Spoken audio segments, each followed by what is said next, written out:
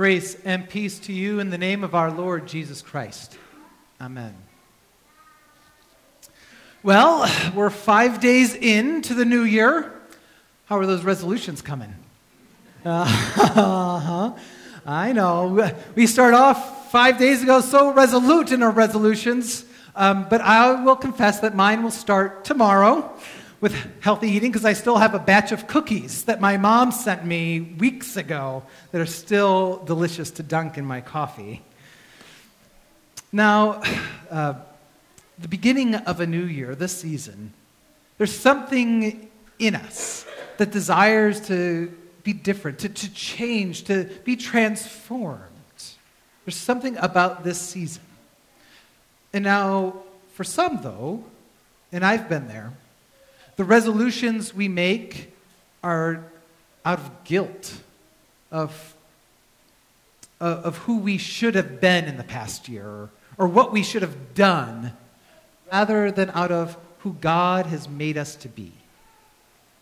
Our resolutions are out of shame that I wasn't enough or didn't do enough, rather than out of joy of God's presence and God's calling in our lives.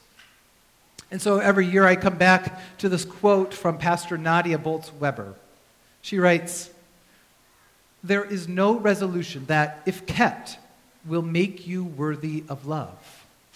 You, as your actual self and not as some made-up ideal, are already worthy."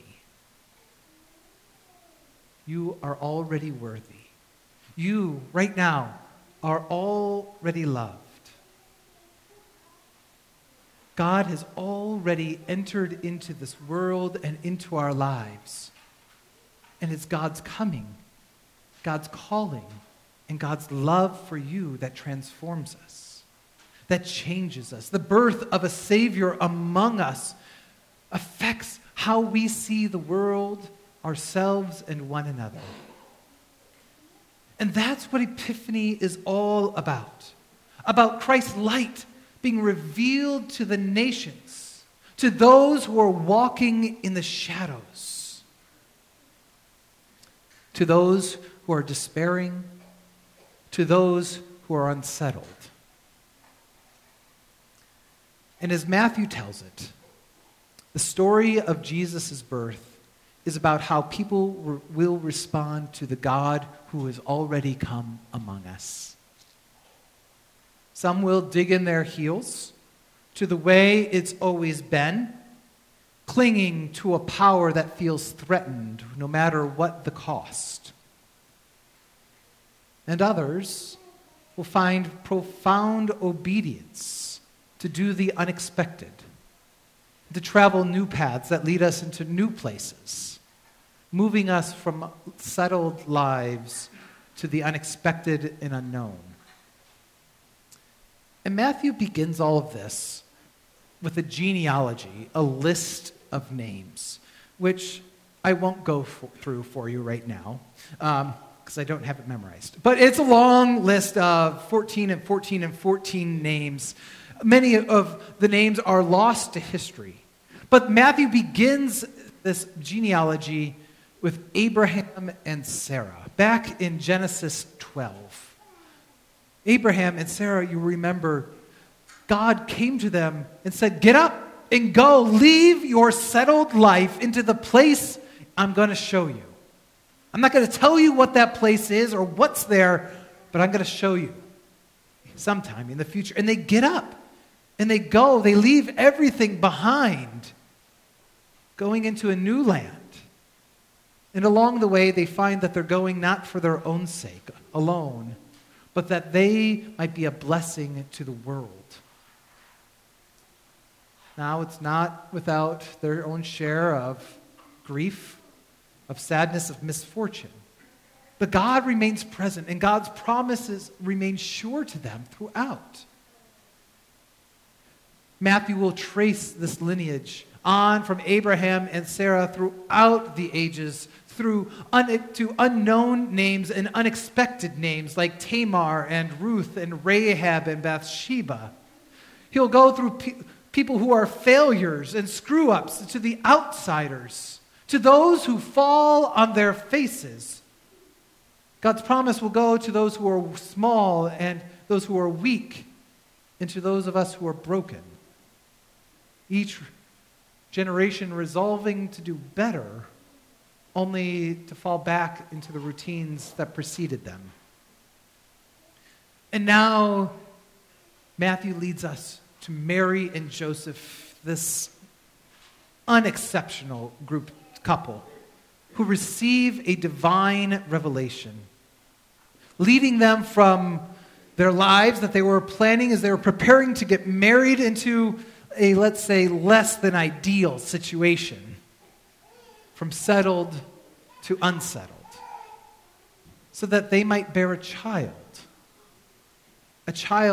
that would be a blessing for all people, a child who comes to save us from our sin, from brokenness, from despair, that the dawning light of a new day might reach into the darkest places of night.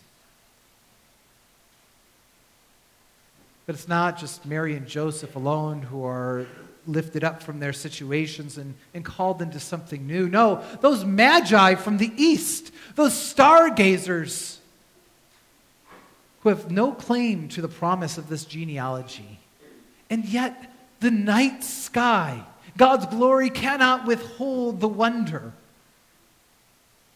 They move from their settled place into a new land where they will not be welcomed. And I wonder, how long did they travel? It's more than days, certainly. Weeks? Months? Years? Did they follow that sign in the night sky, wondering where it would lead them, to who it would lead them? Searching and wondering and wandering, hoping and watching and waiting, entering a land that's at odds with their faith. And yet these outsiders are the first ones in Matthew's gospel to recognize who Jesus truly is. And so, gifts in hand, they bow down and worship, only to be called up again and led home not the way they came, but by a new path. Not through back to Herod, but another way that would lead to peace. Speaking of Herod, some will not listen to the call. Some will not heed the call to get up and go, or to be unsettled from their lives. Herod and the religious elite, they feel the tremors of unsettledness with the Magi's arrival. And intent on remaining right where we are, thank you very much, Herod stops at nothing. Not even the genocide of Jewish boys 2 years and under, to maintain his power, to remain in control, to not be changed by the coming of God into the world.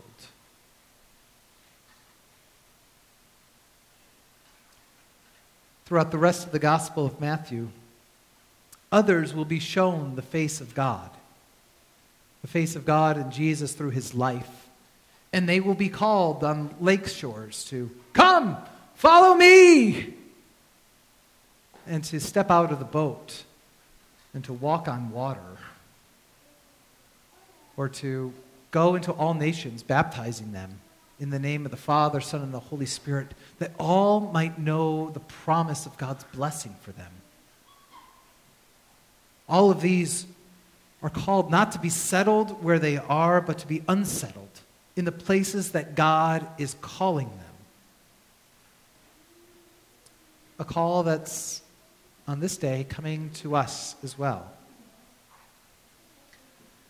As 2019 wrapped up and as 2020 began, I thought a lot about those in the past year or years who have left the settled places of their lives for the unexpected. Those in this very room, those around the world, whether by choice or happenstance or by force. those who are entering the new and unknown, that new job, that new relationship, that new way of being that will transform themselves, that will transform others. To them, God is with you. Emmanuel, God has already come. To those who are unsettled by what has been lost, who are grieving the past, who are uncertain about what tomorrow brings with their health or with their relationships. To those who persevere by the grace of God into each new day, finding strength in unexpected places, strength that perhaps you never knew that was there. God is with you. God, Emmanuel, God has already come. And to those who by threat of violence, of persecution, who in fear of starvation or because of natural disaster have fled their homes, whose images we see on our news feeds and on the paper, who don't know where they will lay their heads, who will be traveling, following a promise of a star. To them, God has come. Emmanuel, Christ is with them. It's to these who are being unsettled, to us who are unsettled, that God is showing up, that God is promising to be with us, that God's light will shine upon us. The promise of this 12th day of Christmas is that God has been made known in the face of Jesus. The promise of old of Abraham and Sarah and the generations of Mary and Joseph and the Magi, of the disciples in that early church, of the faith of our fathers and mothers, that promise is ours. All of us who are settled and unsettled and entering into the unexpected. And like an infant seeing her mother's face from behind hiding hands, we cannot help but be overcome with joy at the revelation, the showing of God's face, even as it leads us into the unexpected, leading us to what is being generous, leading us to the unknown and to the new lands where God's promise needs to be proclaimed. But that's what resolutions are for. To be unsettled, to be changed, knowing all the while we're already loved, that you're already worthy. And so we, like the Magi, can go back by a different road than the one we came.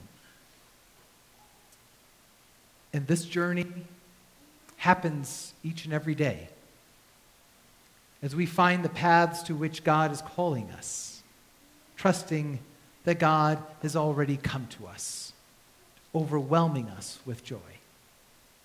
Thanks be to God.